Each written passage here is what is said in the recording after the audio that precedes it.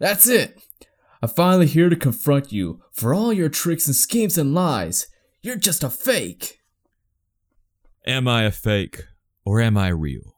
Am I realer more than the fake, because I acknowledge that I am fake? Or am I less than real by being a fake who wants to be real? Being fake means that I can't also be more fake, for I am already real by acknowledging that I am fake. There is nothing faker than not being what is considered real. I am fake, but also I am real in my fakeness. There is reality, yes, but also there is the act of being fake. I am both, for I am a faker who has lived in reality, which has always been a shadow made by that which was already fake. There is nothing more real than what can be fake. I am fake, but weren't you fake as well? A realness that could not be taken in by my fakeness. It is my reality that by being fake... I am literally here to just take back my money. Please just shut up. Damn. All you're doing is talking. Fucking Xiao the Hedgehog wannabe. Okay. Can I have my money back? No. Okay.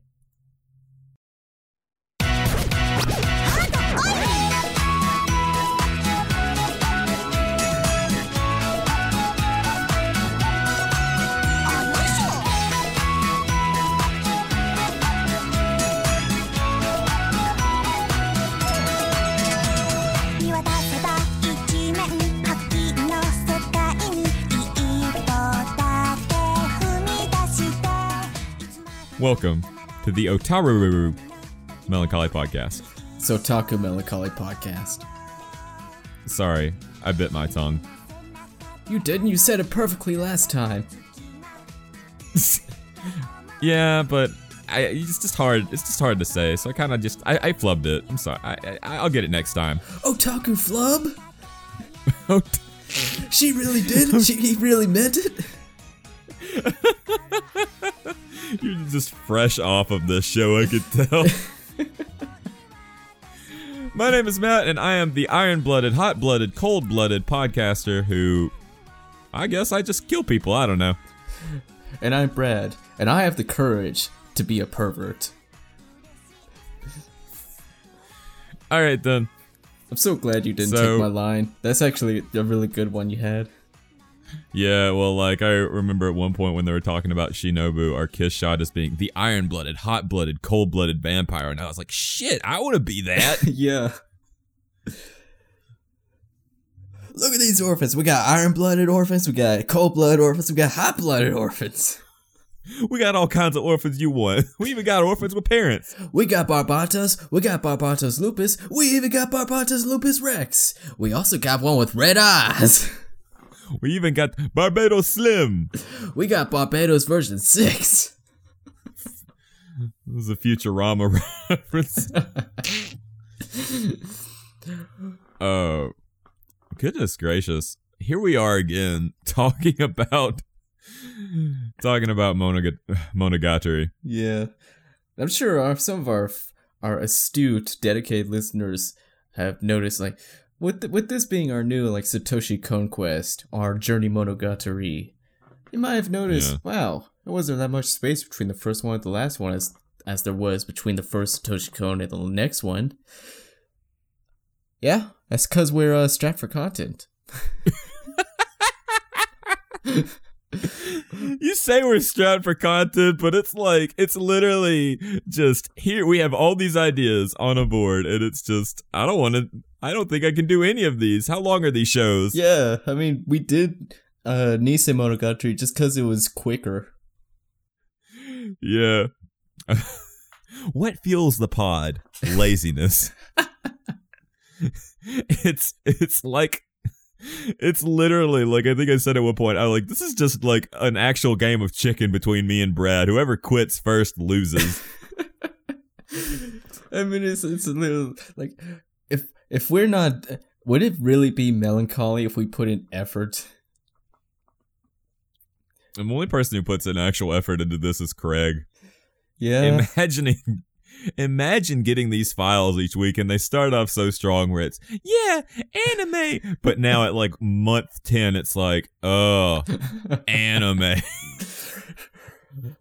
Otaku melancholy. Fuck anime.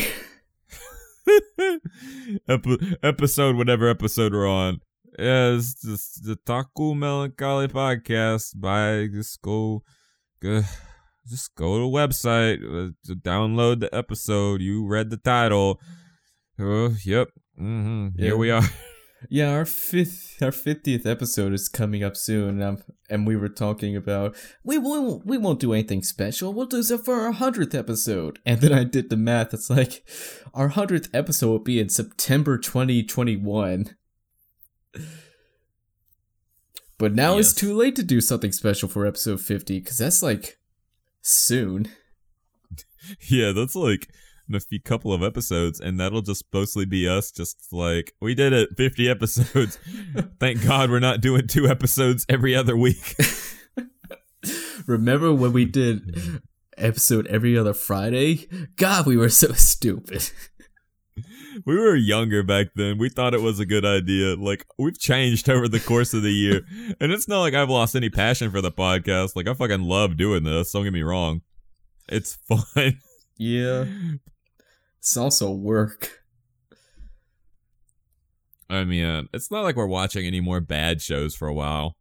Yeah. I don't want to watch any bad anime anymore. I actually, after finishing AkiCon, sorry, I had an awkward burp. I'm trying not to burp in the mic because then Craig would be like, maximum clarity. You know it. And then everybody would be like, oh man, fuck Matt. It's like, put some reverb on that. So after we got done with AkiCon, I was just so disgusted with anime, but I was like, watch the stuff that makes you happy, Matt. So now I'm finishing up JoJo Part 5. Nice. Dude, JoJo is like crack. I forget how much I like JoJo until I'm watching JoJo. Crack, you say? I know a certain gangster who wouldn't like that. A certain gangstar. Does he have a dream? And he hates repeating himself. I forgot how much I loved JoJo until I started rewatching it. Or not rewatching it, but picking up back Golden Wind. Yeah. Or Vento Ario if you've got that big brain energy. Dude, you need to hop on and finish like just Golden Wind because I tried to read the manga for Golden Wind after when I was a big old Joe bro. Yeah. And for one thing, the manga edits that I got, like the manga scans, were horribly blacked out, so I couldn't tell what was going on.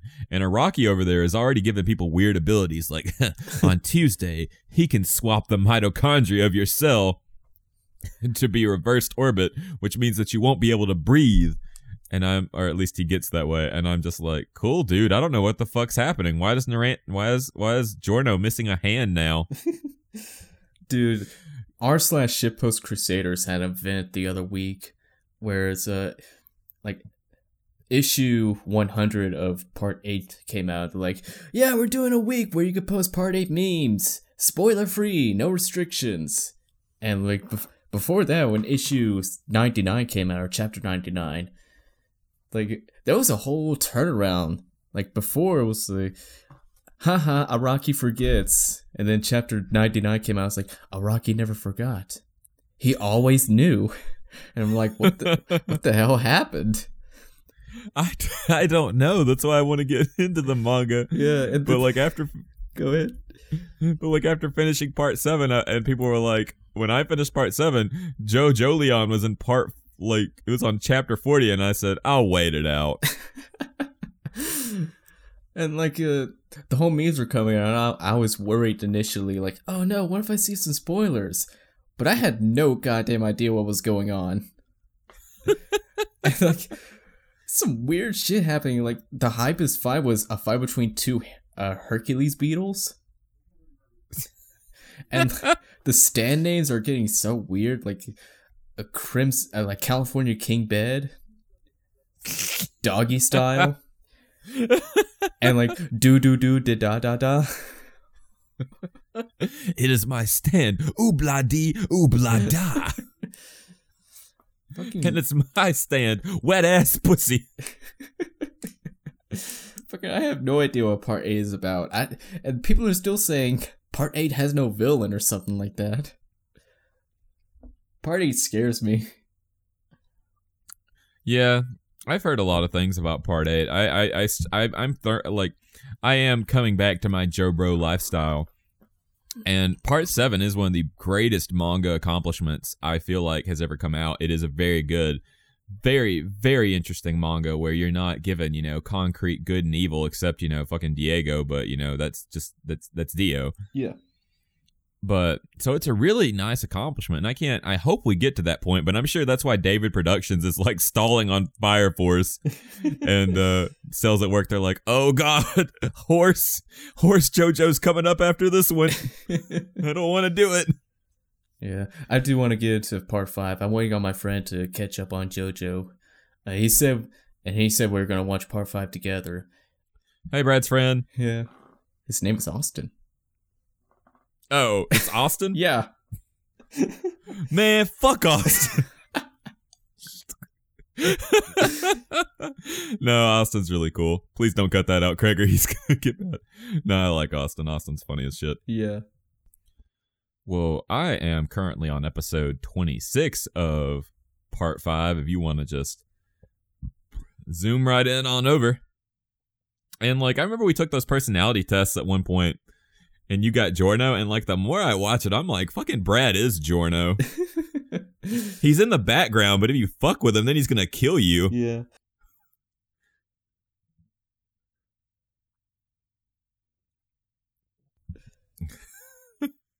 But yeah, no, after Akikon, I had to watch actual good anime. So I watched JoJo, I picked up Nichi Bros, I've picked up some of my seasonals back. What is Nichi Bros? The daily lives of high school boys. Oh, okay. We talked about it in the Anime Quiz Bowl episode. Shit, I don't remember that. Actually, I do remember that now. Yeah, it was because they said the name was Nichi Bros, and we were both like, what anime is that? That's cool as hell. And we didn't watch it, but I needed to get... Akikon almost ruined me on anime. I was so disgusted with anime. Yeah. I think Animizuri is going to kill us. Manu Hikenshow ruined you on anime titty, and Akikon almost ruined you on anime period. Yeah, we might need to just reassess and reevaluate the Animizuri premise and maybe make it a bi-monthly thing, because if I have to watch another show in the same vein as Akikon, I am going to paint my house a new color, and that color is going to be whatever color my brains are, because I'm going to fucking kill myself. Yeah, what if Komo no Jikon is the one that kills us? I'm sure it'll kill us in more than one way. Yeah. As the fucking police come to our houses. I don't know, though. That is something that I'm glad that we are getting, or we have several friends and several listeners who are giving us recommendations. Yeah. Which is great, because we don't fucking know what to do for this show. Amelia over there is basically giving us 25 episodes, or however long Monogatari is. Mm-hmm. And sure, we got our seasonal stuff, which keeps us on schedule, but we hate that too. I like seasonals. I like the shows. I just don't like the effort I have to put in. Well, I'm actually feeling a little bit of the same way as you. I used to watch seasonals week to week, but that's just not been feasible with the current things that are going on in my life.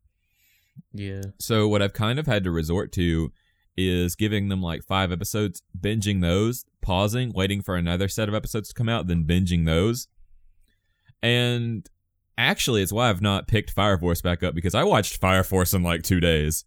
Yeah. And after you get exposed to that experience of watching an anime that's kind of a particular thrill ride, you can't watch it in just bit pieces. And that's what some of these shows are like God of High School. Oh my god, why am I burping so much? I'm sorry, guys. Oh my god. Oh god. You should have done that in the mic. That was soundbite. Ugh, you say that, but it's gross. Just let it linger on your pop filter. Just smell it for later. Oh, gross, man. But yeah, JoJo. No, we were talking about seasonals. Oh yeah, seasonals. So yeah, seasonals. seasonals are kind of just this. Like, we've got a lot of good stuff coming out. You know, we've got Ruki. You know, from Kanajo Okarishimasu. I mean, You remember? Yeah. Ruka? Yeah. Listen, I combined two names together. Sumi and Yeah, Ruka. Like, even when I typed that out, I was like, that doesn't look right. But I don't care enough to correct it. I am telling you, man, you're gonna catch up on domestic. I keep wanting to call it domestic girlfriend. I am so sorry. Renty girlfriend, and I feel like Brad is gonna like this girl. You're gonna. Yeah. You're gonna. I'm gonna make you. I'll get to it. It's on my list. But the seasonals I haven't caught up with as much, but I do feel like a big factor of that is honestly just with everything that's going on in my life, it is a little bit hard to just keep up with them week to week. And again, AkiCon just kind of fucked with me, you know? Yeah. Maybe that messed with me too, because I've only watched like Bakemono and Nisemono. Yeah.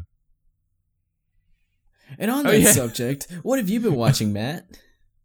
Well, actually, Monogatari's second season, but that's not what today's episode is about. Yeah, we talked 20 minutes about not Nisei Monogatari. Yeah, sorry about that. But hey, I mean, like, other podcasts do it. They do the pre-discussion banter. Why we copy a lot of other things. Why not copy that? Yeah. So we're talking about Nisei Monogatari, the hit sequel to 2009's Bakemonogatari. This came out in 2012. Also by Studio Shaft?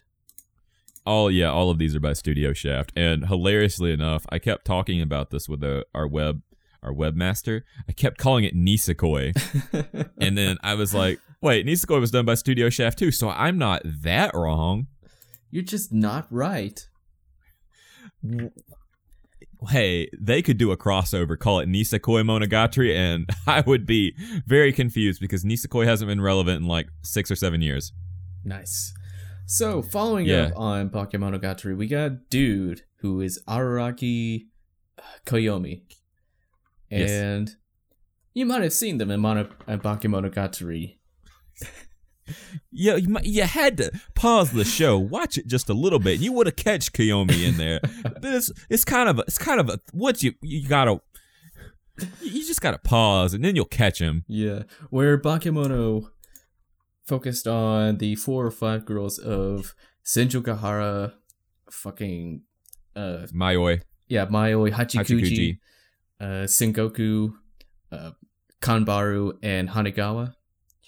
This time, they're focusing on Koyomi's sisters, Carrot and Tsukihi.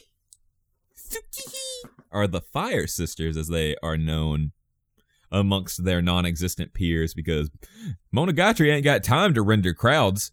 Or parents. Or parents. But they got time to render some swanky-ass Art Deco housing. Yeah, the scariest thing in Monogatari is the houses and adults. Yeah. Which is, I feel it. I feel that energy. Yeah. So yeah, Nisei Monogatari are fake story, Nisei meaning fake, takes place shortly after Bake, but not shortly enough not for Hanekawa to get a brand new haircut, which, I love her. Really, a lot of people got new haircuts. They did, actually. Yeah, you're right. Senjogahara did at the end. Hanegawa cut her hair off, and Kanbaru let hers grew out, which, did something unexpected to me. And Nisei Monogatari did a lot of things that were unexpected. You know? Suddenly become horny. Yeah, so we were talking about this earlier, and like Nisemono is really horny. Like, Bakemono got into like some themes of sexuality and attractiveness and played around with it. Nisemono just went full on ecchi, and like when we say it's horny, we don't mean like like Koyomi is horny for these girls, or these girls are horny for Koyomi. No, the guys over at Shaft are horny about these characters and want to show it. Yeah, like, listen here. I am a perfectly average, adequate adult male specimen. I am not going to win any sort of awards for anything outside of being, well, let's be honest, for being kind of average. But there are several scenes in this show where I was like, oh God, why do I have a boner? Why? Oh my gosh, why? And I had a come apart at one point because I got a very awkward stiffy concerning a certain scene, several scenes actually, and I like this. I like the series. Like I like the sort of, this show is, it continues the Bakemonogatari formula of having this brilliantly written dialogue and interesting stories with these apparitions, but these two arcs, the two arcs of Karen B and Tsukihi Phoenix, or Phoenix Tsukihi, they are not on the same, in my humble opinion, just so we get right out of the gate, I don't feel like they're either one are on the same sort of level as some of the stuff we saw in Bake. It really isn't, because, like, with the previous arcs in Bakemono, I'll just call it Baki. With the arcs in Baki, they had a core, like a central focus on the titular character, with like Mayoi Snail and Senkoku Snake. But with Karen B, you don't really see Karen that often, and Tsukihi Phoenix, you barely see Tsukihi at all. Yeah. And there's a variety of things that I had to sort of bounce around in my head as we were watching this show, because I like the show. I do like what this series is trying to tell. These sort of modern day ghost stories, these modern day stories of these things that could haunt you and these things that could go on. And the core theme of these two stories is Nisei. It's about fakeness, Yeah.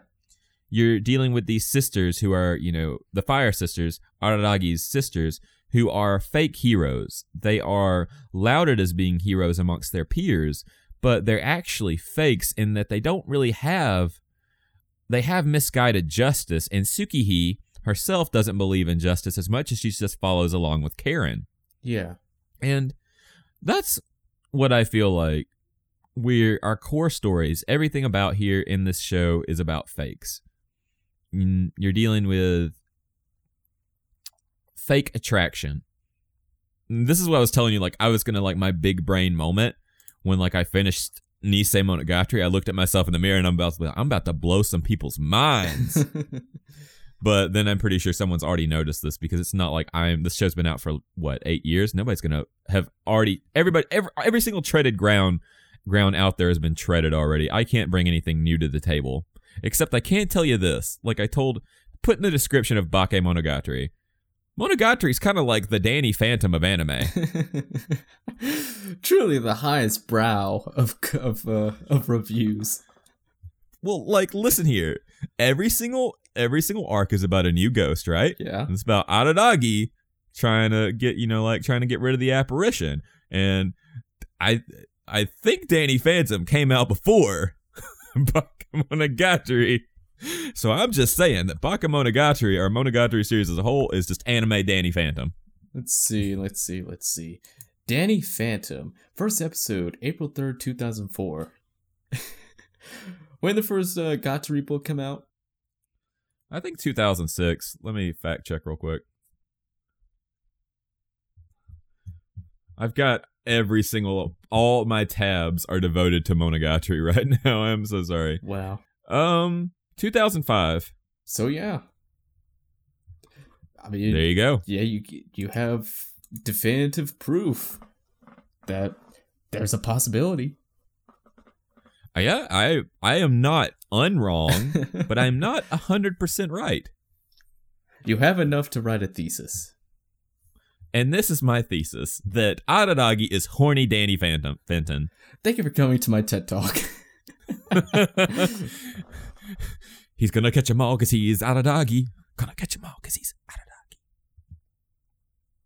Well, I mean, he is kind of like that with his waifus. Yeah. All these. So, and here's a variety of things that, we could be talking about that I would like to discuss with you and bounce off your head. It's not just Aranagi who became horny. Everybody became horny. Yeah. I mean, just the show itself, there's a lot of nude scenes, a lot of panty shots, a lot of leg. And like all these characters are like trying their own unique spin on trying to get wet with Koyomi. Yeah, and you know how in the last episode I said something on the fact of like Kanbaru's a lesbian? Yeah. This show I was not so sure. Yeah. I was like possibly bisexual, maybe. But there's just a lot of horniness in this show. And this show is responsible for so many cringes and so many just awkward lookaways and prayers that my roommates don't come into this room. And the first one is one of the ones that sticks out to my mind was like a horror movie of Aranagi sidling along to an unsuspecting Hachikuji. Mm-hmm. And I was like, please, Aranagi, don't do it. And then, oh Lord, he did it. Yeah. And like it doesn't even stop there. Like with the prior cast of Baki. It continues with the current cast of Nisei, and if you pay attention to who the cast is, there's some big wee-woos going off there. Yes. Several wee-woos occur. This has got the scene. Like if you don't like this show, I thought the scene was in Bake. Because I didn't know anything about Monogatari, you know? Yeah. The entire time I was clenching my butt cheeks like, he's gonna get a toothbrush. I feel it. Where's the toothbrush? The entire time. Yeah. If you've seen anything about the Monogatari series, you've seen the toothbrush scene. We've all seen the toothbrush scene. I've seen horror compilations of it. Just by changing up the music, it becomes horror. Yeah. So yeah, summary for those of you who are listening to the podcast before you watch the show. First episode opens up with Shinjo Gahara basically trapping Koyomi in the cram school to protect him. And then Koyomi says, I bet you're wondering how I got into this situation. Well, it all started when I was horny as fuck. But I feel like I've been misled about the whole Gatari series. I thought Shinjo Gahara would have more of a presence in this series. And I don't know how I got that impression other than like her being the first or the second character revealed in this show. And also with Bakemonogatari having her on the damn cover. Yeah. And Nisa, even in Bakemono, like she didn't show up all that much, which is fine, you know. Have some attention between, that's more of like the relation between Koyomi and the new person of the arc and how it relates from one to the other. Nisei, she's barely here at all. Yeah. I mean, but the first arc is basically, it starts off being, oh no, Karen, but then it's suddenly, oh no, Shinjo. Yeah. And so like I was saying, you know, the first episode is talking about how Koyomi gets in this situation, and he does some stuff that is honestly kind of sketchy, you know? Yeah. Like Nadeko gives him a call and he says, he calls up Nadeko and says, hey, you want some fuck? Or propositions her to hang out. And he goes over there and hangs out. And apparently Shinjo is aware of where he goes and is okay with it. Mm-hmm. Which I'm just in awe. I mean, I've been in relationships where it's, hey, I just saw that you breathed. Where'd that air go? That's some weird inconsistency. Koyomi is a horny boy, and he thinks about sexual stuff a lot, like any normal boy. Yet he can't fathom the implications of Twister. Yeah, like when the second episode when Nautico's like, let's play Twister, I was like, oh no, let's not play Twister because Senjo Gahara is going to come through that window and cut your dick off. Yeah, like even if you've never heard of Twister before, like when you start playing, you can see where this is going. Yeah, like I've played Twister. I've only played Twister. I think I've only played Twister twice. Yeah. And it was very uncomfortable. But I played it also when I was an adult, and I was like, hey, you're near my genitals. Cool. So, the first, his hangout with Nautico, I was already just, are you not going to tell your girlfriend, dude? Yeah. You're not going to say anything? So I was a little bit unnervous, especially a little bit unnerved, you dipshit. I was a little bit uncomfortable by what was going on. And I was just thinking the entire time, because after that grand plot twist for me in the last the Bake episode where Nautico's in middle school, I was triply concerned, especially since Koyomi over here just doesn't care. He'll touch whatever he can get. Yeah. And there's also the weird thing of him, Senjo Gahara, and Hanagawa. Or Hanekawa. I've been saying Hanagawa this entire time. You did not correct me once. I let you free to find your own mistakes. So between those three, and there was one particular line he said, I love Senjo Gahara, but Hanekawa is the perfect woman. And I'm like, that. Well, she is. And I'm like, dude.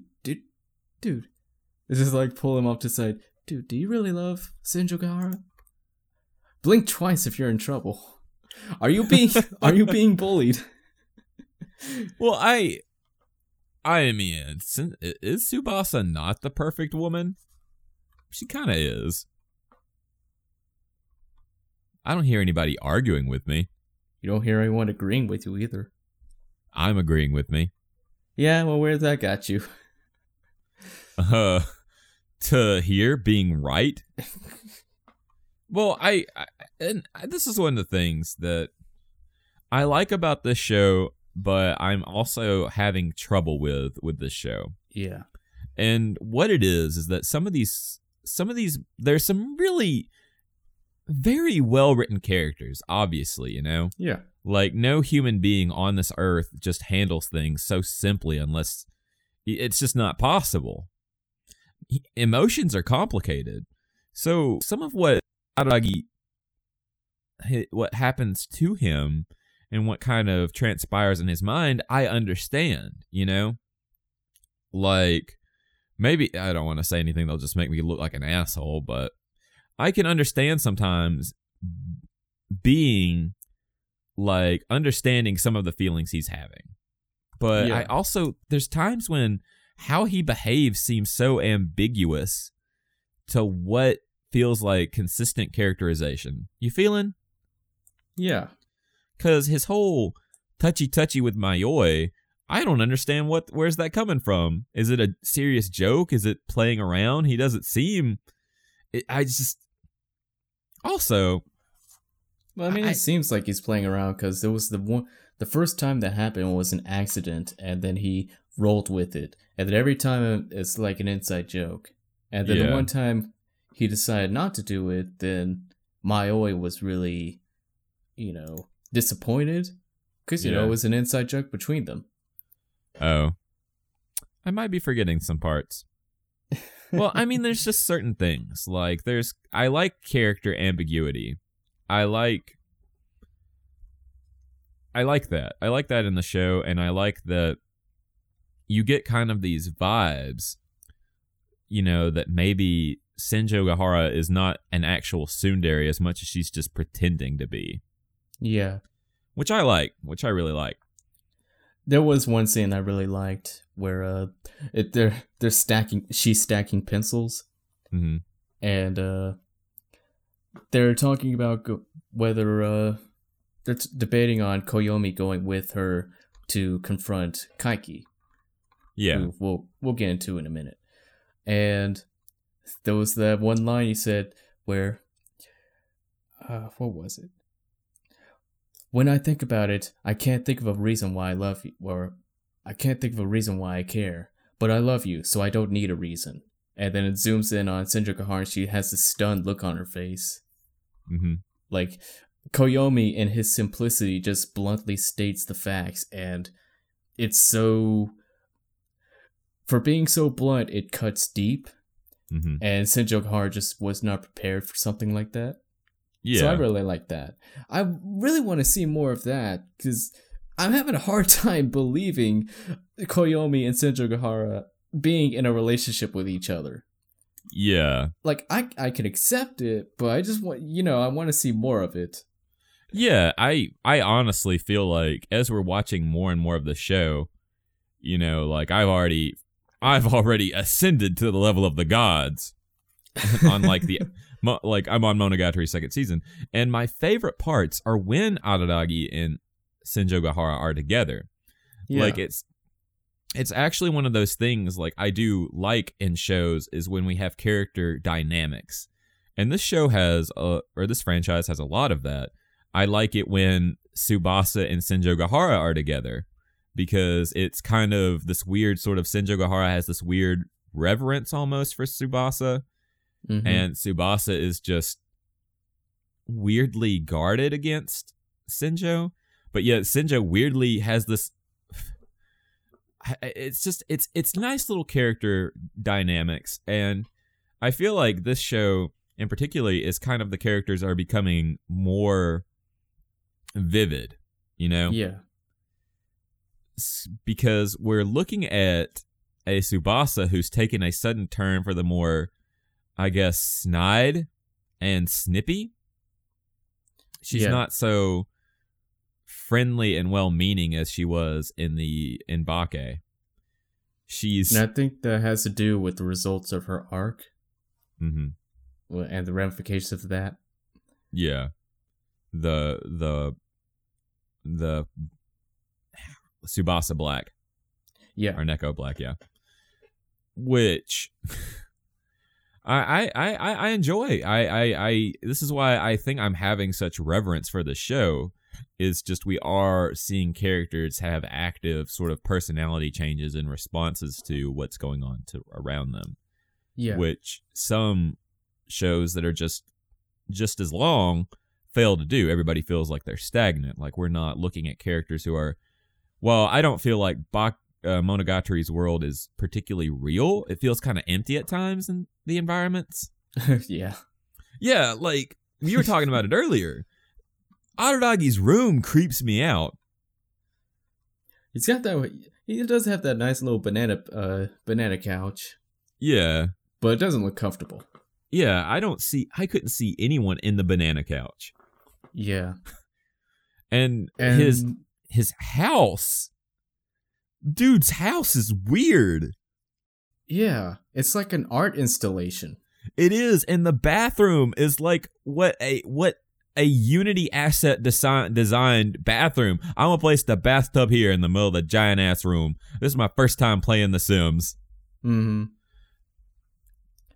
And like there's the twin beds where it's like one bed is on the ground, and the other stairs are like the stairs from Edna's mansion in The Incredibles, where it's just suspended, going upwards into a suspended upper bed. Like, who lost the rock, paper, scissors in that? You must climb the double bed. Yeah, but it's good. It's interesting environments, like I see it and I'm like, that's cool, but it doesn't feel right. It's kind of a weird feeling of dysphoria. Mm-hmm. Like it feels uncomfortable, but I can't put a reason as to why it's uncomfortable. And there are certain areas in the house, like Araragi's, their downstairs area looks perfectly normal. So it's kind of like what an alien or an AI would design a house to be. Mm. Yeah, it is house, but it's not a house. Yeah. it feels like Art Deco, a piece of Art Deco sort of combined with. I just don't know. Something feels off. The locations in Bake were the same style, but they were very enjoyable because they are unique environments that kind of add to the unique flair, the unique style of Monogatari. Whereas this is someone's house where we're expected for them to live in, and it's just really odd. Yeah. And there are obvious scenes that suspend your disbelief even in Bake, where we're looking at Meme and his tower of desks and his cram school lifestyle, but it works for that sort of character. I'm getting this sort of vibe that he's just doing whatever he wants to do and he's just bored, or that it's just the environment is doing part of the setting the atmosphere. Yeah. And it's giving, by seeing all these deaths stacked up, I'm saying, how did that happen? And it's giving Oshino a vibe of mystery. But outside of some of the scenes, like with the bathtub, it's just, it's giving me a sense of when, and we'll talk about that too, the environments are playing up to what mood they're trying to set, but when you actually take a still of the environments and look at them, I don't know what their feasible purpose is except to be artful. Yeah. And that's not a bad thing. This isn't me shitting on that decision. I just think it's peculiar. And a lot of things have been changed from, Bake to Nisei. And that was one of them. So, let's see. So we have a couple new characters joining in the fray. So we have Karen and Tsukihi, who had a supporting would be generous at best, a supporting role in Bakemonogatari, and are now main characters in this one, supposedly. Quote unquote main. Yeah. So the first one, I don't know, maybe it's just weird. This seems like some weird favoritism with Karen having 7 episodes in her arc and Tsukihi having only 4. Well, the first 3 episodes are honestly not about Karen at all. They should be really and truly just be called Koyomi B, because it's just Koyomi meeting all these new people, like one of the new characters, Deishu Kaiki. Yeah. Who multiple times explains his name, like being, what was it, a mountain of clams? Something like that. And then the key meaning dead tree. Yeah. Which is kind of cool. He is, the first time he arrives on the scene, I thought to myself, this guy is the antithesis of Oshino, who, is very brightly colored with bright hair, who stands out, amongst dark backdrops like the school. But Kaiki is just so dour. He looks like the dad from Caroline in a way, and in some retrospect, in some aspects. Yeah. And we learned that he is a con man, a fake, a person who displays himself like Oshino, but he does not have any skill whatsoever. He knows people. He knows a guy. Karen takes out the mantle of responsibility and decides to deck this guy because he's giving out curses at school. The same kind of curses that affected Sengoku in Bake. Yeah, which is a nice little tie-in to show, how that kind of thing happens, but... Yeah. So that's cool. But, so she goes to confront Kaiki, and Kaiki goes on his traditional monologue, as Kaiki does, and then fucks her up with a bee. Mm-hmm. And she gets the fever. Yeah, I got a fever. And the only prescription is someone get this bee out of me, please. The only prescription is a beatdown. Did you hear the buzz about town? I got stung. There's not too many fights in the Gatari series, but when they happen, whoo boy, they're nice. Yeah, when Ooh. When a fight occurs in Monogatari, it is some quisp. So let's see. So Karen gets afflicted with a bee, and Koyomi, what does he do? He goes to Senjo Gahara for help, or he finds out that Senjo knew Kaiki. So I'm trying to remember. Well, first of all, before he does all of that, he finds out from Shinobu, who has finally decided that she's going to be a character and not just be a environment decoration. And oh my god, this show gave me two stupid laughs. And one of them is Araragi in the bath with Shinobu, and then Tsukihei coming in. Just departing and then coming back with a knife. Which made me pause the show and laugh because it was just so... where's this girl? I'm gonna cut her. But, yeah, he goes to Senjo Gahara to get her help. Yeah. And then she says, "Oh hey, don't fuck with that guy. He bad, okay?" I don't. He fucked me over. Which, again ties back into Bake, where why was Senjo poor? Because of people like Kaiki, except Kaiki was the only one who apparently had the most to help. Yeah. So that's kind of cool in its own way. Yeah. And then they get to Kaiki, and it's not really much of a confrontation. They're just like, "Go away," and it's like, "All right." He says, "Fine, I was gonna do it anyways, but here's my monologue." Which I when I was listening to it, I had to pause and rewind several times because it wasn't like he was speaking big brain. He was just speaking in that sort of verisimilitude. Is that what I'm thinking of? Now look who's big brained. He talks verisimilitude. He was talking in a way about a feeling that was particularly real to me in particular. I guess I don't know if it hit you the same way, where he was discussing about how in the act of being someone who is fake, he has transcended into being real because of trying not to be fake.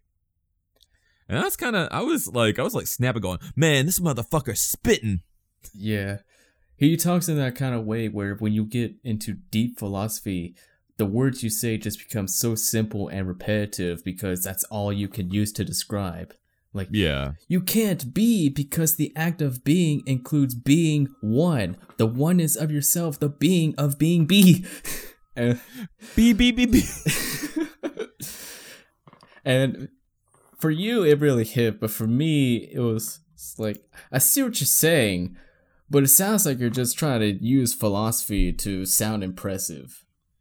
Yeah. And you're just repeating yourself because you're trying to talk more and you're running out of things to say. Yeah.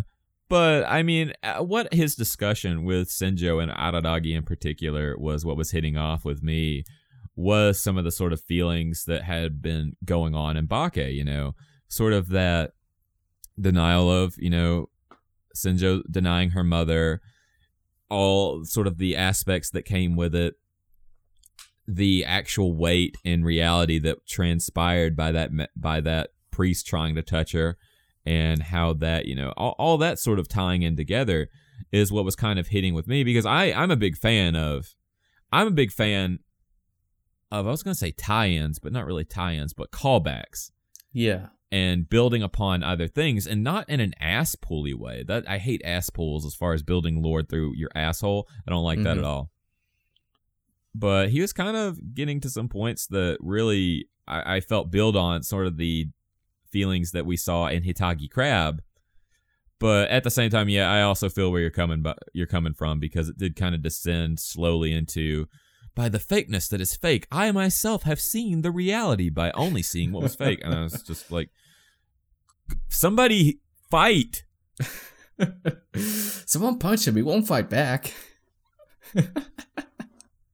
He wouldn't. He would just be like, this punch was real. But yeah, the base, just so I have this right, the basics of what he said is, there's someone who is real, but by accepting myself as being fake, am I not more real? I mean, yeah. Okay. So they cure Karen. It turns Karen. It turns out there was no big deal. Yeah, and the cure for Karen was getting kissed by her brother. Well, the cure, I think Koyomi did that because he just wanted to do that. No, that's what the Shinobu said. Shinobu said that in the bath. She was like, it's going to be a ritual that you're not going to particularly like. And he said, tell me. And so he had to kiss his sister and take out the poison. Yeah, the ritual was to take the bee and put him onto himself. That only took half of it. The cure, like Kaiki said, the cure was it wasn't a real bee. It was just like a fake bee. It'll go away in a few days. Yeah, but he still drained the poison in her body by kissing her, but he didn't take all of it or something like that. Yeah. But I was getting, and then we got into the next arc where I was getting big Oremo vibes. Yeah, so because what was it, episode 8? Episode 8 is the infamous toothbrush scene. Well, that too, but I was suddenly getting the vibes that Kieran wouldn't have resisted if Araragi decided to like go on her. Yeah. Yeah. I'm pretty sure he did after it was all said and done. What? Yeah. No. Yeah, after the toothbrush scene? Did you read the implications that they fucking?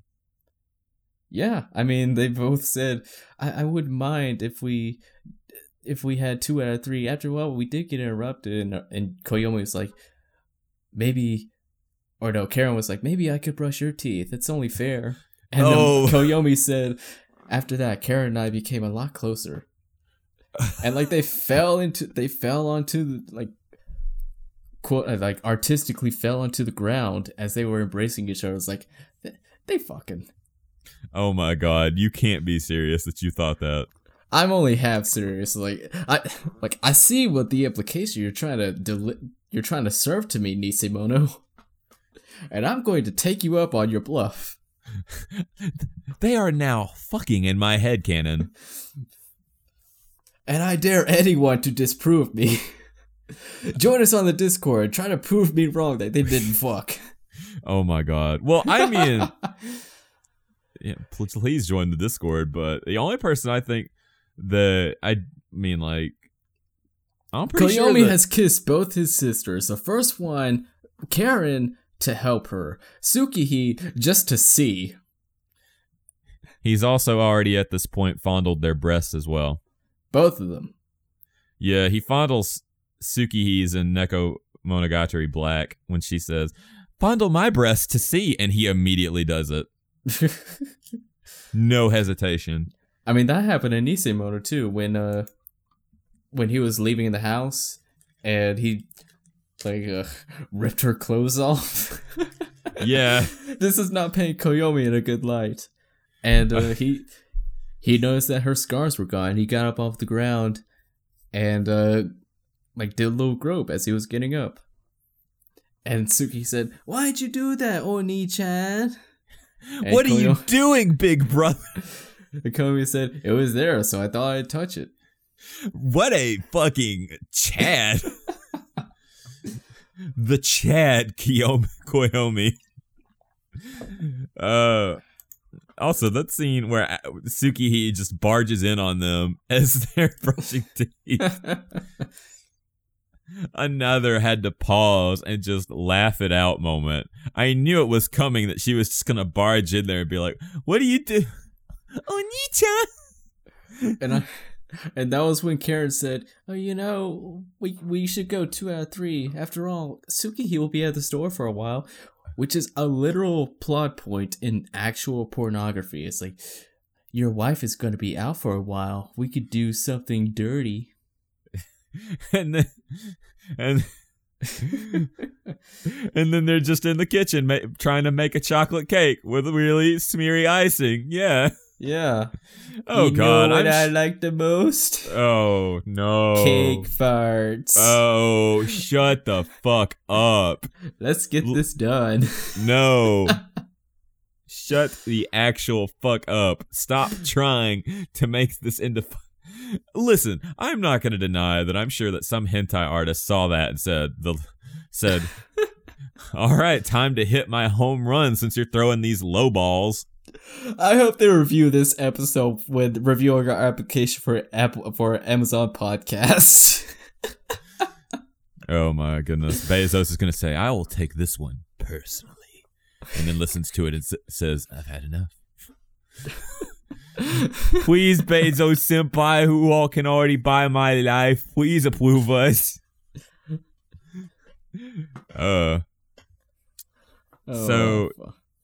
So yeah, he notices and then after that, we get the scene, or we get the arc, the little mini arc of, let's go, I want to go meet Kanbaru.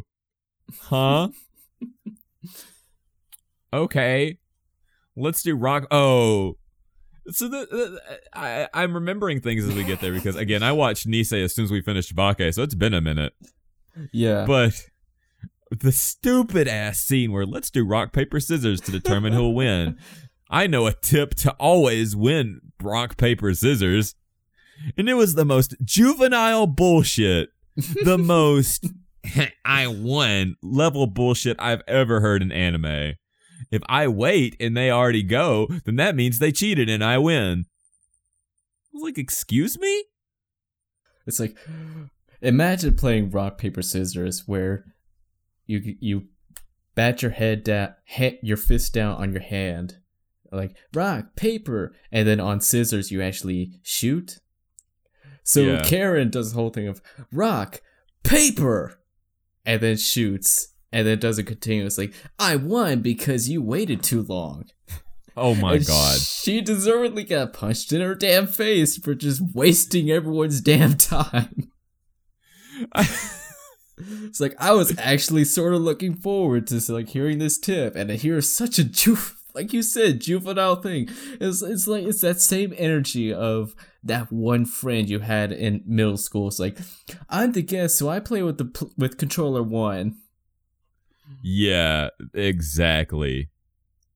I've had similar things happen with rock, paper, scissors where we're like playing pretend and there's a big sword and like a shitty small sword. And it's like, we'll play rock, paper, scissors, who gets the big sword or whatever. And it's like, rock, paper, scissors, shoot, and I win. It's like, you win, so you get the small sword. Okay, yeah, no, I know like that. exactly what you're talking about. Yeah. It's like those people who cut things in half and then get to decide what half each person gets. Fuck that. If you cut it, you don't get to pick what side people get. That's the rules. That's the fairness. This is justice. I am justice. Or like when they come over, it's like, I'm the guest, so I pick the game we play. And they pick the game they're, of course, good at. Oh, yeah. Of course. Looks around nervously. Let's determine this by Smash Brothers, Brad. Oh shit, here we go again. Yeah, I know what you. I feel it. Yeah, exactly. I was. So then, they get to go there on back with Karen carrying Araragi on her back, which I already was just uncomfy.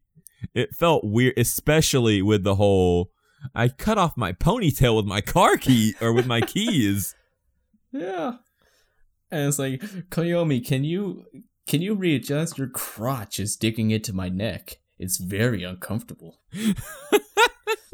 Can you please cut off your dick so you can get this ride?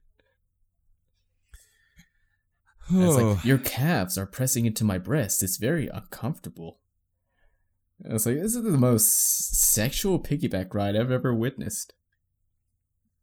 Yes. Why is Nisei so horny? Why is Nisei so horny? Because when he calls Kanbaru, she is naked and doing the splits on the ground. Yeah.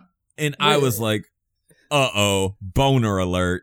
Which she did before in Bakemono, and like she noted how her grandmother passed on and had a very disappointed look on her face. But can we get the director Tomoyuki Itamura on the line and like get him in? It's like, why is Nisei so horny? It's based off a novel. Was the novel more horny? Did Nyoyosin, I always forget his name, did he say, instead of just going, they held hands, rubbing each other's thumbs vigorously as if they were searching for some unknown pleasure that could only be described as such fornications among fingers.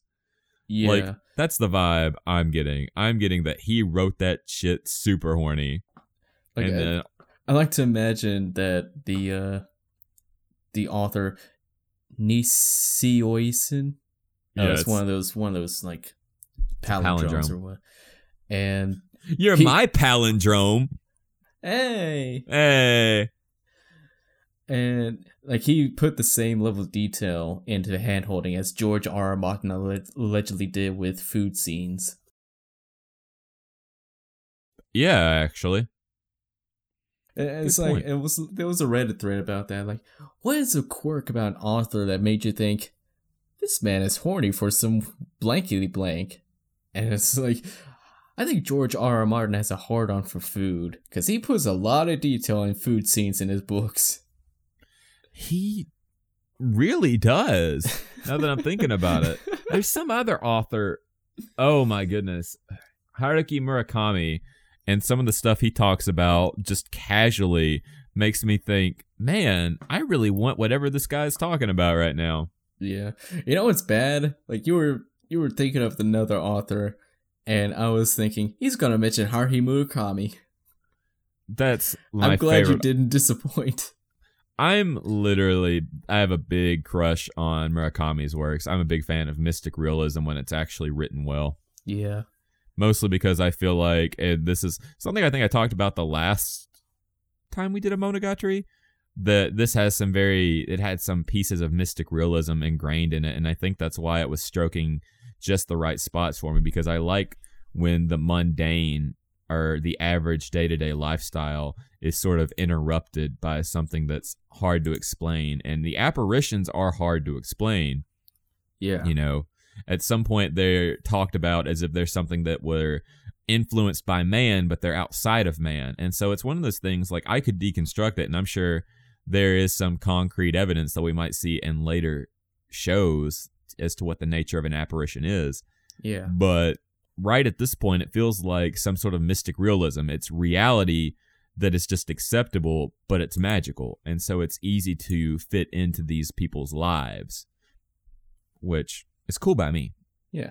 You know Anyways, what? Haruhi Murakami is Japanese. That's close enough to Otaku. We could do a book review on that. You will not read a book. Don't fucking lie to me. I can read a book. I'm learning. If I get the book and you tell me to read it, then I might do it. Okay. Heard.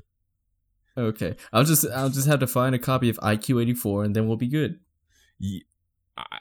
I literally thought at one point that we fucking should do a light novel review, but you'd be like, ugh, pictures and words. Well, light novel is different because I can read those and I'm like, this is supposed to be anime. But I read a book, it's like, yes, book. Yes, book. Book. Highly intelligent, learned philosopher Brad. But if I gave you a light novel, you'd be like, ugh. Not this guy. It's like I could see the anime in my head and it's trash. I uh, Yeah. So let's see. So we get into the next arc, which is around Tsukihii, and well, it doesn't really get into Tsukihii. She doesn't really show up to like the last third of her arc. Tsukihii is the plot device which moves along the plot. And what I was going to say is after the whole stupid, yay, we met up with Kanbaru and she's got clothes on and I already had my awkward boner going, uh-oh. Yeah. Kanbaru is weird. Okay, so like one of my weird fetish things is, I don't know what it is. Yeah. Don't lean into your mic like that. Because you're going to say this is vanilla as hell. But the small of the back where like you can see a little bit of the spine, you know, like where there's that curve. Yeah. I kind of like that. Dude. Yeah. I know exactly what you're talking about. Like, I have this weird thing. So you've played Monster Hunter World, right? Yeah. So you know, like the station where you get your provisions, where you get all the barrel stuff to make barrel bombs. Mm-hmm. So there's this girl to like the side of that station, and she's always like crouched down, looking at something in some like fish barrels or whatever. Mm-hmm. And every time I pass her, going from like the quest board to say anywhere else, and I always pass like, damn, you got a nice back. So I know exactly what you're talking about. Like all the other characters in that game are like, yeah, all right. Like I kind of like the lady at the research place at the research right across from the provisions. Yeah. But there's that one girl. It's like, damn, I like your back. Well, I remember when we were playing, what was it, Monster Hunter World 4 Ultimate or whatever? Yeah. And you were like, I thought if you had like 3 wishes, bear with my phone by the way, you would bring the Guild Marm to life and you would just you were so into the Guild Marm. I mean, yeah, she had that Genki girl aesthetic and those fucking thighs. I mean, it was concerning because I was completely apathetic to this character. I was just, yes, please give me my quest. Thank you. Goodbye. Meanwhile, you over there going, yeah, I love it when you give me a quest. You're over there like, yes, please give me a quest. Don't call me fucking Doodle one more time, I swear. Oh, yeah, fuck, don't call me Doodle. Meanwhile, I'm like, okay, so normally I walk up to her and then talk to her. But if I take the extra step to set myself to the side, then she'll turn to me and I'll be able to see her thighs. Oh.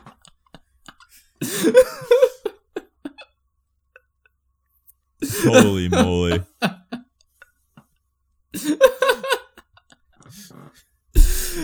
Here's my strategy code on how to see the Guild Marm's thighs. 10 million hits on YouTube. What do you mean IGN rejected my article? Game facts, how to get horny while playing Monster Hunter 4. Oh, anyway, my point here is that what are we even talking about? Kanbaru's lower back when she's doing the splits is what was getting me. I was the perspective. The perspective had me excited. But they're on their way in that awkward situation. And then Yozuru Kagenui shows up on the mailbox and says, "Sup? Where's the cram school?" And both of them are just basically to the point of, it's over there. She says, if you see this person that looks this high, tell them where I'm at. Bye. And yeah, I'm like, okay, cool. You know, that's Bakemonogatari. So go home. They see Mayoi, or Kiyomi meets up with Mayoi, and then what is his name? Ononoki. Yeah. Ononoki, who I knew about from being from Monogatari before I knew anything else because of her design. Yeah. she showed up and I said, it's that girl, the one I knew about before. Yeah, I had the same thing. Yeah, it was kind of cool, wasn't it? I knew about her design before knowing about Monogatari. Yeah. I knew what she looked like, but I didn't know her character. And she talked, and I said, that is not what I thought you would be like at all. Yeah, I was very disappointed too. I said with a post face or whatever.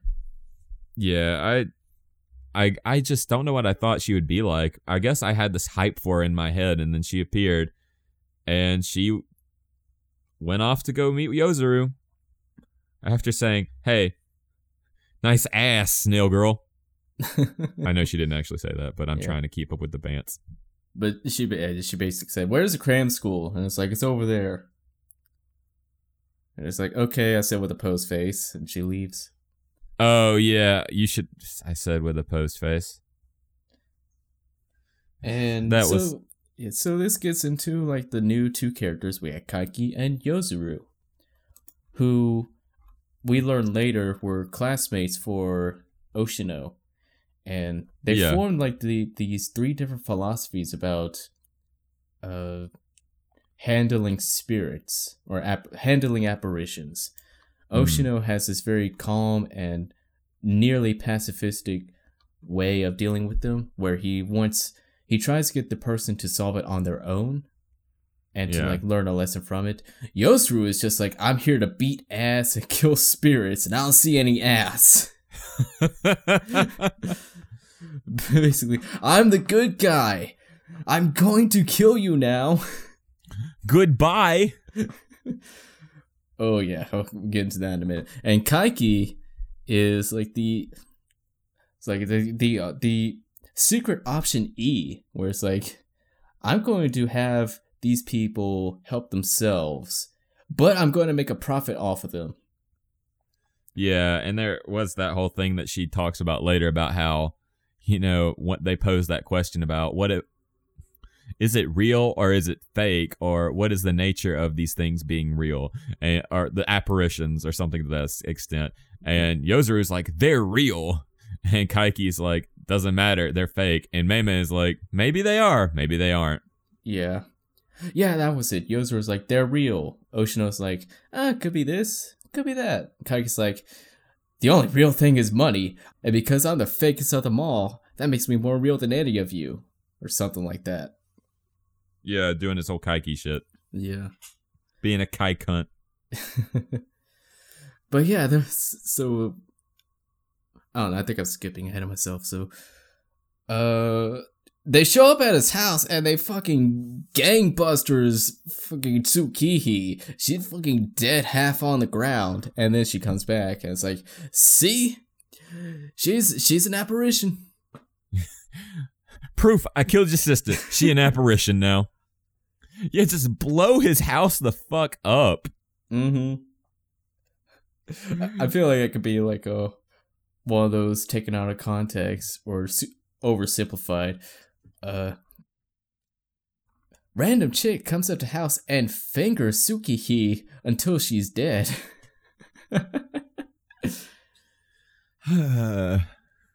I mean, it's not wrong, though. They just basically go up and say, time to fucking die. Mm-hmm. And she just keeps ringing the doorbell. Oh, no. And that annoyed me because I know people in my life who do that. They just ring the doorbell until someone answers. And Ononoki doing that was making me irritable. Yeah. It confused me at the start because I saw her ring the doorbell once and then Koyomi got there and I kept hearing the doorbell. I was like, is this part of the background music now? And I heard it off rhythm. I was like, no? They still ringing the doorbell. And then Tsukihi shows up and then scrat. And she started off saying the most relatable line, I'm trying to pretend I'm not here. And then she gets bopped the fuck up. Then it's revealed she is a phoenix. She gets booped so hard that her upper half evaporates. So yeah, I guess we're just fuck spoiler warnings. We can't talk about this without spoilers. Yeah, I mean, we're past the point of no return. I mean, who is going to be listening to the Nisa Monogatari episode after? I mean, like, come on. Yeah. I mean, like, if you don't want spoilers, I'm sure I'll put a spoiler tag in the description or something. That's what I'll do. Yeah. So Yozuru's like, see, that's a spirit. We gotta kill him. And, that's my fucking sister, bro. yeah, that's my sister. Not really, that's a fake. And then we get this whole, this is where the different philosophies of, it's not fake. It's not real, it's fake. Yeah, which is just tying the whole arc together. You know, Yeah. the entire sort of moral of this anime. Yo, what's fake can be real. Yeah, honestly, But- when it got to that point, it was really giving me some Do Androids Dream of Electric Sheep vibes. It's like, so Yeah. what if it's fake? And so what if it's fake? If we would have never known, it would have still felt real. And it got into some Yeah. other like science fiction tropes of like, sure it was fake, but if the memories were real, if the history felt real, if the experience felt real, does it matter? And I mean, that's the whole nature. That's a lot of the nature of this show and what it's trying to present, you know? Yeah. But So, I forgot, like, when Tsukihi got bonked, got bonked, Koyomi had a really awesome berserker moment that I thought was Yeah. going to flow into a fight. and then it didn't. It was basically them holding his head back and saying, calm down, little baby. Yeah. Which then, when the next episode occurred and it was, Shinobu, we're gonna go fight them at the cram school. I said, oh shit, here we go. And then then the fights actually occurred, and I remember that Araragi can't do shit. Yeah. It was basically us in the Trade episode where you're beating me down about my choice of Neo Yokio, and you're just like, fight back! Yeah, I'm basically the evil Pikachu slapping the shit out of you. Going, Koyomi's- Pika! Koyomi's strategy was just to keep getting hit. Yeah, and he got broken. Yeah. And meanwhile, the entire fight, I was saying, oh no, what if Shinobu's losing? What if things are going bad? Because, you know, Shinobu and them have teamed up at this point, with Shinobu taking some of Araragi's blood to become Teen Shinobu, which I'm sure upset those loli lovers. It did not upset me. Oh. But I mean, it was like, oh, so now it's legal to like Shinobu. Tell me more. I thought that during that the course of that, I thought that we'd see a cool little fight with Ononoki and Shinobu. Yeah. Like, I'd get to see what Ononoki could actually do in a real fight. But nope, there she is, just pinned on the wall. Yeah. Also, where did Shinobu get those clothes? They were nice, but where'd she get them? I don't know, man. I don't know why things happen in this show. Is it like the clothes beam from Dragon Ball Z? Yeah, sure, why not? So, let's see, how did this end? It ended with Koyomi accepting that Tsukihi is a fake, but she's still his sister. And he's okay with them. And then Shinjokahara said, or someone says, no, it was Yozuru said, yeah, sure, you're fine with that. But what about the normal people? What about the rest of your family? Yeah. And it kind of ended there. Yeah, well, he was basically to the extent of, you know, Tsukihi's real to me, you know, I'll make them deal with it. It's just our family. Yeah. But then Yozuru was basically the fact of, but what about your father? How would he feel about it? How about your mother knowing she carried a monster? And he was just, it's fine. I'm never going to give up on my sister, no matter what she is. And then, and then it kind of ended. It didn't end. I always hate these sort of endings, or these sort of endings where the guy gets stomped and then it's, I'm never gonna give up. Okay, he's never gonna give up. I can't do that. Yeah. He says he's never gonna give up. I can't beat that. Bye.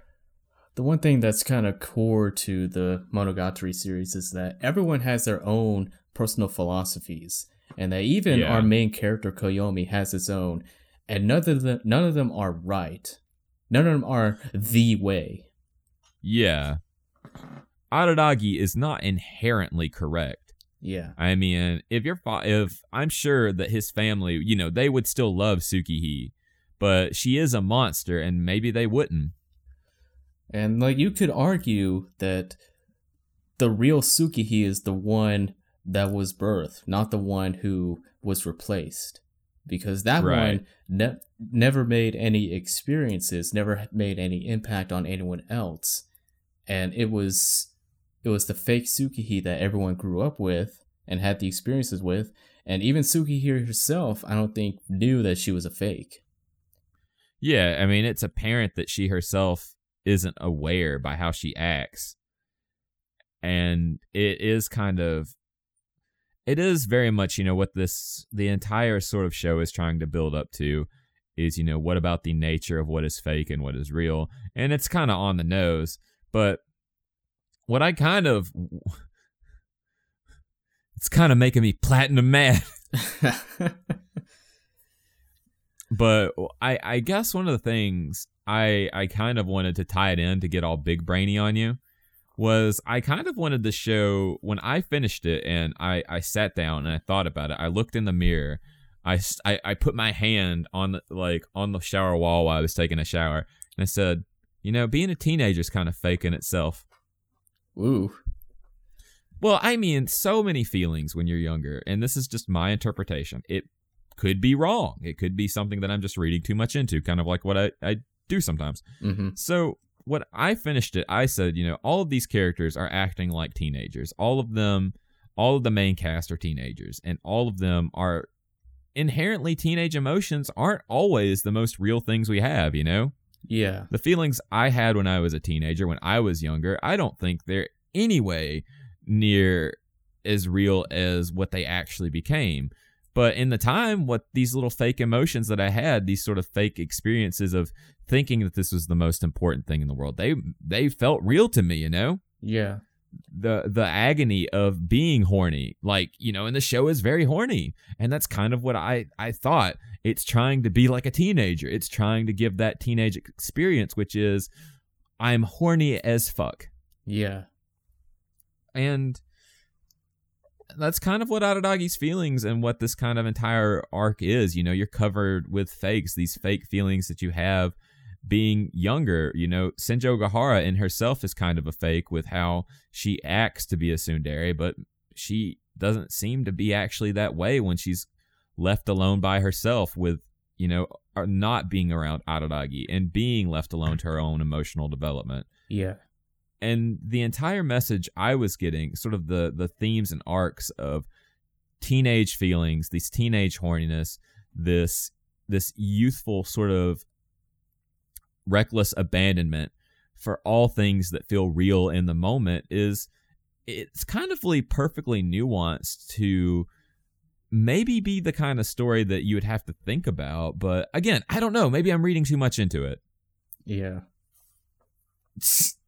Yeah. Perhaps. But I'm saying yes, and I acknowledge that you are saying things, not yes, and I agree with you.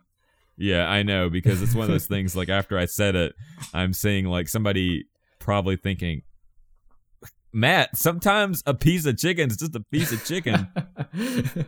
Sometimes a cigar is just a cigar. Sometimes panty shots are just panty shots, but you're just over there like, are they even real? Sometimes a toothbrush scene is just a substitution for sex. Sometimes curtains are just fucking blue. Maybe, but my feelings are real. They're not fake. Yeah. I don't want to get into like younger me and like the fake feelings of younger me. Yeah, I'm not gonna get into younger me either. Younger me did some stupid shit. Unless you want to. We don't have time for talking about our youthful experiences. Nobody wants to hear about that. Maybe we'll do that for our episode 50. Where My Father Went Wrong, episode 50. Ooh. Sins of the father. When the legs of the father grow too long, you've got to deal with the shins of the father. Bad Dad 2, he's getting mad. Now playing in theaters. Where no one's attending because... Be safe. Oh yeah, the hit sequel to Bad Dad, Just a Tad. It's just a tad bad. It's Dad. He's kind of rad, but he's mostly bad. And that makes me sad. But my dad's name is Chad. Chad Lad. Anyways, what are we talking about now? Who's better, Karen or Tsukihee? Fucking Karen. Nani? Tsukihee is just there. I like Tsukihee. Yeah, I like her, but I like Karen more because she, has personality. You know how you were saying in the Baki episodes, like, you like Karen, don't you? I was like, no, I'm not going to say it because I don't know anything about her. Well, now I know a little something about Karen and Tsukihee, and I like Karen better. I like Tsukihee more, but I think that's just I like her attitude of I don't even believe in justice. I just do it because Karen does it. I like that. I find her, and I like the way she dresses. She's really adorable. Yeah. Want to protect and possibly not attack. Some of the way she dresses like give me some Sweat vibes. It's like, oh Lord, what are you doing? Lord, put something on, please. You are going to make me go to jail.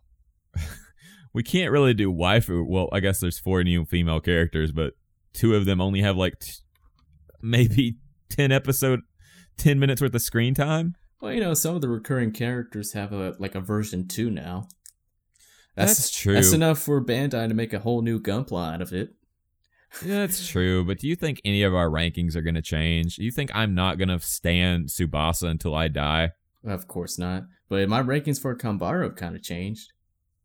Actually, yeah. Until she put them in some twin pigtails, I didn't care for that. But when she had her freestanding long hair, I was like, "Damn, girl, you got something going on." Actually, I'm gonna be honest. Yeah. I'm starting to like Kanbaro more. I mean, she's got really good hair color that is really complementary to her eye color. Very aesthetically pleasing. And it's not just that for me. It's at this point, I'm like, what are you, what's going on? How do you feel? How do you really feel? And also, again, just that small of the back, I was won over. I was in love with that one scene. And I was like, oh no, uncomfortable boner. You gotta send me a clip, send me a screenshot of that because I missed that and I want to see it. I'll put that on your desk. Okay. But I am finding myself liking some of Kanbaro's antics more. I don't hate her as much as I did on my first run through.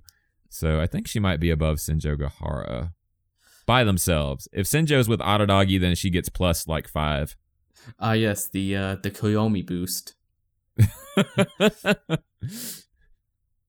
Yeah, Nadeko, she's there. Yeah, Nadeko was there. Nadeko didn't make much of an appearance, and that's kind of unfortunate because in Bake, she totally stole my heart. Yeah, Nadeko, 6.5 out of 10, would play Twister with. Yeah, Nadeko 7.5 would definitely come over to play life with. Yeah. Kanbaro would definitely come clean over up to house make with. life with. Oh, heyo. Senjo Gahara still there. Tsubasa still the best girl ever. I'm really sad about Teen Shinobu. She had more of a personality in this. Too bad is kind of a dick. I like Shinobu though. Yeah, I like her. I would not want to hang out with her though. You don't want to get stepped on by a little lolly? No. I don't want to get stepped on, period. That's not my thing. I don't even want to step on people. That's not my thing. I don't want to be stepped on or stepped on either. I just thought it would be something that I could entice conversation with you from. Well, you failed. Yep. It's not the first time not the first time, and it won't be the last time that I fail today. Of all the fetishes you could have picked, you picked the wrong ones. Yeah, I don't know why I thought you'd like being stepped on. I guess that's just like, it seems sort of like that degenerate level to where you'd be standing. Yeah. If it's with shoes, hell no, I'm about to beat some motherfuckers. You just step on me with your nasty ass shoes. We're fighting. Like, even with bare feet, it's very, very conditional. Yeah, I don't like feet at all. Feet are weird. Sometimes there's been a lot of conversations at home about like selling feet pics as like a pseudo legitimate side hustle, which I'm all for. If you can find some patrons to buy your feet pics, then go for it. Do it. Capitalize off people's degeneracy. I will. If people want to buy my feet pics, just email us at otakumelancholypodcast@gmail.com and say, Matt, feet pics. I only accept PayPal. And I'm noticing a worrying trend, like with all this conversation about feet pics, it's one of those things where it's in the mind more, and I'm starting to notice more and starting to pay attention more, like, am I starting to like this? Oh no. Yeah. Like at work, whenever a certain person was wearing like sandals or open, sandals, not like flip-flops, sandals, Yeah. And I just look at it, it's like, and that's how a lot of my things started. It's like, it starts out with, interesting. And now here I'm just like, this no longer satisfied me. I need more. All of my fetishes have started off as a joke. It was always, isn't this funny? But then it turns into that it was actually something I was into. A lot of my fetishes start out as additional to one I'm currently looking into, and I notice like, that's interesting. I want to look more into this, and then it becomes a new thing. But there's actually, like, as an aside, there's actually a very good physiological reason as to why so many people have foot fetishes. Didn't we talk about this before? I think so. We gotta keep up with new ground, man. We can't just repaint the same podcast over and over again. We can't just keep retreading old stuff with these worn out feet. Oh my god. So did Ononoki and Yozuru do anything for you? They're going to be on that scale. Yozuru has that vibe of like that one character from, what was it, Persona 4 or 5? You play Persona, you know who I'm talking about, right? What? There's a lot of characters in those games. It's like the doctor that has the yeah, the doctor from Persona 5. Yeah, the same short black hair with like the spiked collar and those very tall platform shoes. I don't know what it is about these types of characters and those tall gothic platform shoes. I do not care about those at all, and those are in fact add like a negative modifier to my waifu score. Interesting. Yeah. And Yotsuki, I like her design, but seeing the actual character was like, wow, you are like as interesting as a can of worms. He said with a posed look. Yeah, fuck you. Well, I don't know. I liked her design, before I even saw it, but I just don't know what I think about her character quite yet. Maybe they'll come back. I don't know. We'll see in the next episode of Otaku Melancholy. Actually, no, I don't think you'll see that in the next episode. I don't know what the next episode's going to be about. I don't know. We're not going to say, because that would mean we'd have to be beholden to past schedules, and we are not for that. Work. No more of tune in the next episode. We talk this, and then I don't want to do that. It's like, oh shit, I forgot to do this. So, but like, okay, so the 2 openers, or are there 3 openers? I think there's only 2, right? There was 3. There was like the revamped version of the original OP from Bakemono, the stable part version 2. Yeah. Then there was the Karen opening and the Tsukihei opening. Yeah, Marshmallow, Justice, and Platinum Disco. Oh my fucking god. Those are wonderful names. I know, right? fucking Platinum Disco. Like, for one thing, I prefer Platinum Disco's OP. I love that song. I was bopping to it as I was like, I've been bopping to it in my car. Yeah. But fucking Marshmallow Justice and Platinum Disco sound like spin-off versions. They sound like the subtitles for spin-off JoJo parts. I could see somebody saying, Platinum Disco. Yeah. Or Marshmallow Justice. Marshmallow Justice. And they have like a weird call, because everybody's got a call, and JoJo like, they're to be like, za za za za za za za za za. Suki.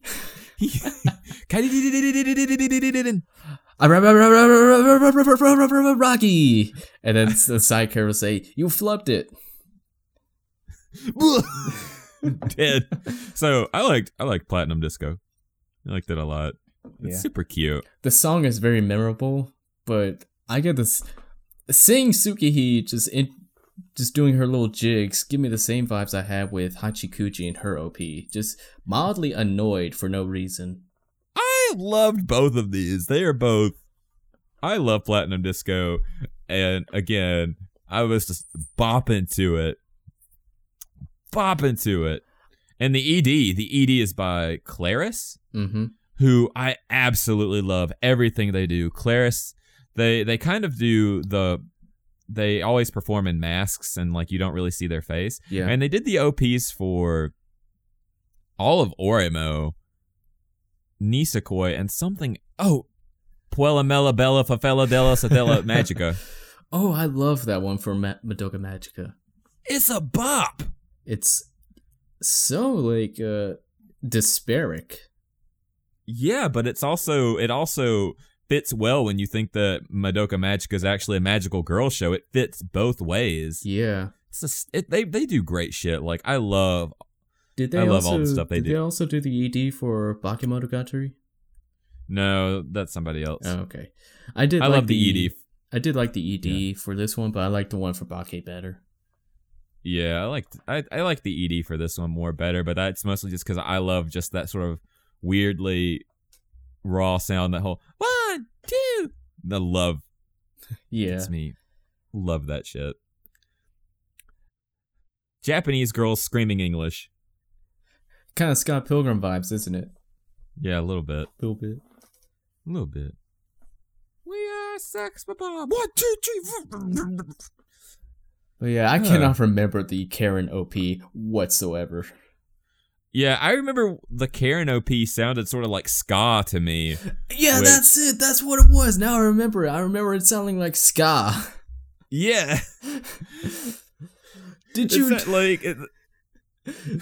That's exactly what I thought it was. I was like, oh, J-ska. Yeah. Non-J-ska. Speaking of, you ever watch American Funny's home videos? Yeah. Did you know that opening is ska? Yeah. Yeah. What? Really? Yeah, that fucking blew me away when I listened to ska. I was like, this is the opening for America's Funny's home videos.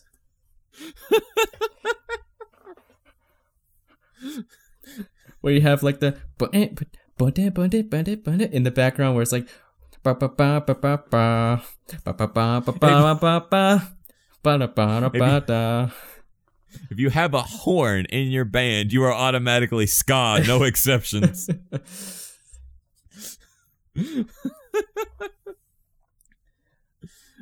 That means all high school marching bands are actually ska bands. It's been decided.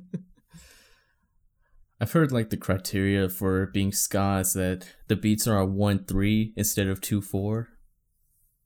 Which, after listening to some ska, it's like, I hear that now. Oh, that's very interesting. I mean, I don't listen to much ska, but I know ska when I hear ska. I'll tell you. When you see them rolling in with their black and white checkered shorts. Oh man, I wish I had black and white checkered shorts. You don't. I said I wish. Yeah, you don't want to wish. Wish. You don't want to wish it. Don't tell me what I want to wish. So tell me which one wanna. I wanna. Oh man! Normally we save this kind of buffer for the start of the podcast, but here it is at the end. Damn. Yeah. We're giving you treats on both ends. We're like a Darth Maul popsicle stick. Put that in the description. The Otaku Melancholic Podcast, the podcast equivalent of Darth Maul with a Darth Maul popsicle. Oh. So we're gonna get finals. Wait, yeah, final scores. Go ahead with yours. Oh man, I can't wait for Nekomonogatari Black, where there's the only female character is Tsubasa, so Tsubasa has to be your best girl. I feel like, who's best girl, Brad? You'll be like, no. Like, who's best girl, Brad? Say it. No. Say her name. Anyways, final scores. So yeah, go with yours. While Bake felt like a piece of art using multimedia aspects to sort of translate into a holistically new anime experience, which Nisei didn't do. It didn't do the same sort of methodology that Bake implemented. It's still a solid show with a lot of solid characters, a lot of solid discussion, and what absolutely dominates for me as far as any piece of entertainment is great writing and great dialogue. Yeah. However, I feel like we lost some things getting to this point. There's not the same sort of Bake charm where we're mixing live action, we're mixing a variety of things. They toned down the cue cards hella. Yeah. The cue cards are gone except for during black and red scenes, which were honestly very charming for me. And a lot of that, that sort of same charm of Bake has been replaced with horniness. Mm-hmm. Now, don't get me wrong. I am effectively horny, like, at least once a week, which I know is astoundingly a lot. Is it? It is, right? I feel like once a week's good, right? Shit, I get horny every other day, and I don't like it, but... I don't want to be horny anymore. I just want to be happy. Anyways, beside the point, I'm trying to make a joke here. So, everything that sort of was original in Bake, implementing multimedia, to create a astounding anime art piece that was telling a fun story mixed with memorable characters, has not been replicated as well in Nisei, which feels sort of like just an anime mixed with the same characters with high production value and fun stories and fun characters. But now it feels like we're definitely out to see some panty shots and have sexual innuendos that are meant to be metaphors for sex. But at the end of the day, I'm still finding myself laughing. I'm still finding myself enjoying the time that I spend with Nisei Monogatari. And I even rewatched a few episodes when I realized I needed to catch up, which is something that I don't usually do for anime. So I have to say that while I still think Bake is vastly superior, this is still an all-around great anime that is just another fantastic entry in what I'm hoping will be a wonderful series. So I am going to give Nisei Monogatari actually had a debate on this. An 8 feels too low, but a 9 feels too high. So I'm giving it a hard 8. Okay. Like an 8.7 or an 8.8. So there you go. Okay. Well, to carry on what you were saying about the artistic uniqueness of Bakemono, and a lot of that does come by in Nisemono, but the vibe I get is that it's like they laid the groundwork for Nisemono back in 2009 after they finished Bakemono, and then they came back at 2012 and looked at it and like it's still there, but they forgot the reason why it was there. Like when you start a project, you leave it after some time, and you come back, and it's like, I forgot why I did this, but it looks good. I'm not going to change it. Yeah. And I didn't find myself as encaptured by Nisimono as I did with Bakemono. And maybe that's because of the characters. Maybe that's because of how they use their time. Maybe it's because like of the different the difference in stylistic choices. Like the lack of cue cards, like you said, was I didn't notice it because they weren't there. And Yeah. there were a couple like artistic scenes when, say, when Koyomi was explaining how to get to the cram school, and it's like, yeah, he's explaining, we're not going to show this. And a couple cue cards come up. A weird thing was the cue cards in Bakemono felt like they left stuff to your imagination. Whereas the cue cards that come up during certain fight scenes in Nisimono felt like they were covering up instead of like leaving to your imagination. And that it felt a bit disappointing. I still enjoyed I enjoyed all the parts with Koyomi and Shinjo Gahara. And it's nice to see like their budding relationships that Koyomi has with all these people he's met. But I just wish they weren't so horny. Yeah. So Karen, the new characters Karen and Tsukihi were not really all too engaging. I'm excited to see some more with Yozuru and Kaiki.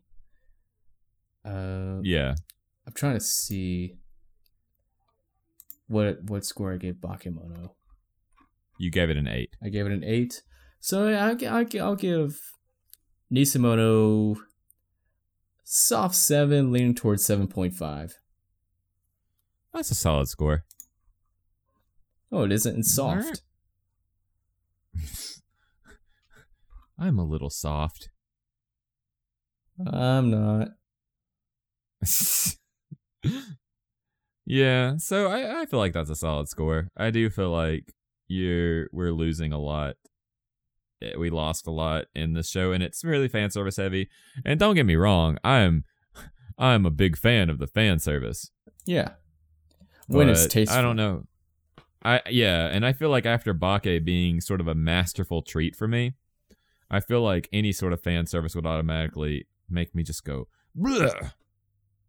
Yeah. But I still really enjoyed it. I really enjoyed seeing these characters, and I'm invested in their journey at this point and what happens to them.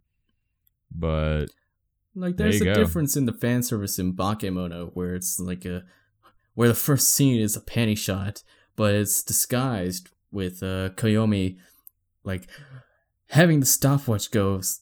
It's like, all right, it's this many milliseconds of panty shot, and I'm recording it with my eye, and it's like, okay. Whereas Nisimo is like, here's panty. Enjoy. Yeah. I guess fan service is nice when it's in the guise of like the protagonist is enjoying it as much, where it feels like it's meant for the protagonist to enjoy, and we just happen to be there. Yeah, I feel that. That's a respectable decision. So, yeah, that's our discussion. I mean, like, we got so much more to go. Yep. That has been round 2 of our Journey Monogatari, Nisei Monogatari. And this has been the Otaka Melancholy Podcast. We have been your hosts, Matt and Brad. Catch us every Tuesday at our website at otakamelancholy.com, where you can find all our previous episodes and where you can find all our streaming sites where we're hosted, and where you can download from any of those sites for on-the-go listening. And you can also go there on our website to find our social media, Facebook, Twitter, Instagram, and Discord. Shoot us an email at otakamelancholypodcast@gmail.com. Give us some suggestions on what you want us to do, or some critique on how you think we might get better. Or request for my feet pics. Oh yeah, we'll enter code Harambe30 for a discount. 30% off my feet pics. But yeah, and leave us a review on Apple iTunes. It really helps us spread, really helps us grow, and we'll read it out on here. Yeah, feel free to share us to your friends, even at the risk of you being kicked out of the friend group. You can still join our friend group. Yeah, you can just hop in here. Hop in here, we'll be your friends. Yeah. It'll be fun. It'll be great. We'll be Should do your that. friends. But yeah, thank you as always for joining us week after week. And if this is your first time, then that's pretty cool too. I'm about to whip out another classic quote, if I remember to pull it up correctly. I keep forgetting to set them up. Dude, is this supposed to be a song? It's hurting my head trying to keep up with the rhythm. Okay, sorry. Like, I thought you did a song bit at the start and then you faded out and then you faded back in and I'm like, what is this boy doing? I am dying inside. Just like Elizabeth Kelly, who is probably already dead. Don't fact check me on this. As she once said, or as they once said, he who animes you conquers you. That's it. That's the show. That's it. That's done. It's gone. Bye. Take care. Ganbate.